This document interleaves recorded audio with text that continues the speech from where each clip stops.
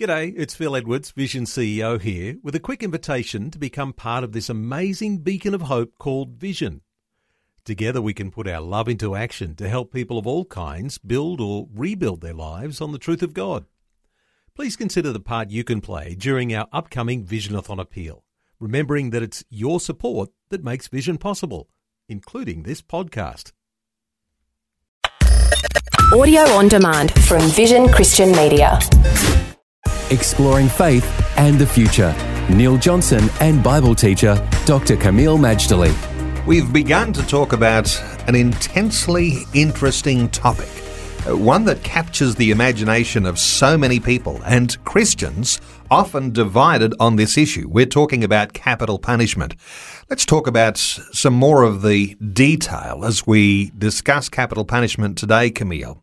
Around the world, how do things compare with our typical governmental legislative position in Australia, where we outlaw capital punishment?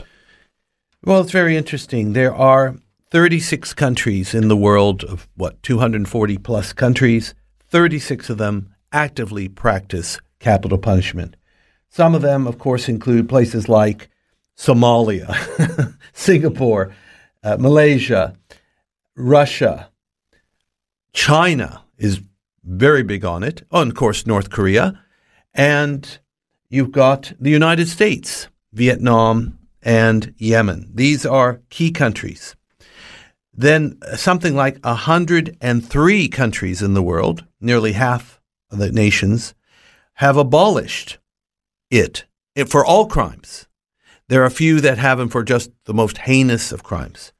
So this is rather remarkable. Now, to be highlighted, the European Union, which of course is on the continent of Europe, which has seen much death and devastation and war throughout many centuries of history, they are absolutely adamant there should be no death penalty.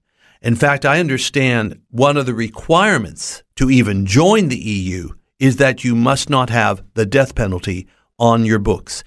Turkey, that has been vying to get membership in Europe, abolished the death penalty for that very reason. And therefore, it's part of their whole mindset of proliferating human rights is the human right not to be executed for any kind of crime. But there's someone else. It's the United Nations. And ever since 2007, and repeated in subsequent years afterward, the UN General Assembly had non-binding resolutions to have a moratorium on the death penalty. The goal of the moratorium from the United Nations is that eventually the death penalty will be abolished worldwide. So you've got the EU and the United Nations on one hand very much against the death penalty, and then you've got China, Russia, and America, and a few other places against. Oh, by the way, it's interesting, Israel does not have a death penalty. Let's talk about the ways in which this death penalty is often meted out. The immediate thought is either firing squad or hanging by a noose around your neck. But there's a bit of a history here which is actually quite colourful. Well, let me say how death penalty is done today. Remember, in the times gone by, thank God there used to be torture and then death, and executions were done in public. The methods used today include beheading, like in Saudi Arabia, electrocution, firing squad, gas chamber, hanging, lethal injection, shooting, and believe it or not, Neil, stoning. That's what's happening today for execution. Some of the methods, there's a whole bunch of them, not used anymore, thank the Lord.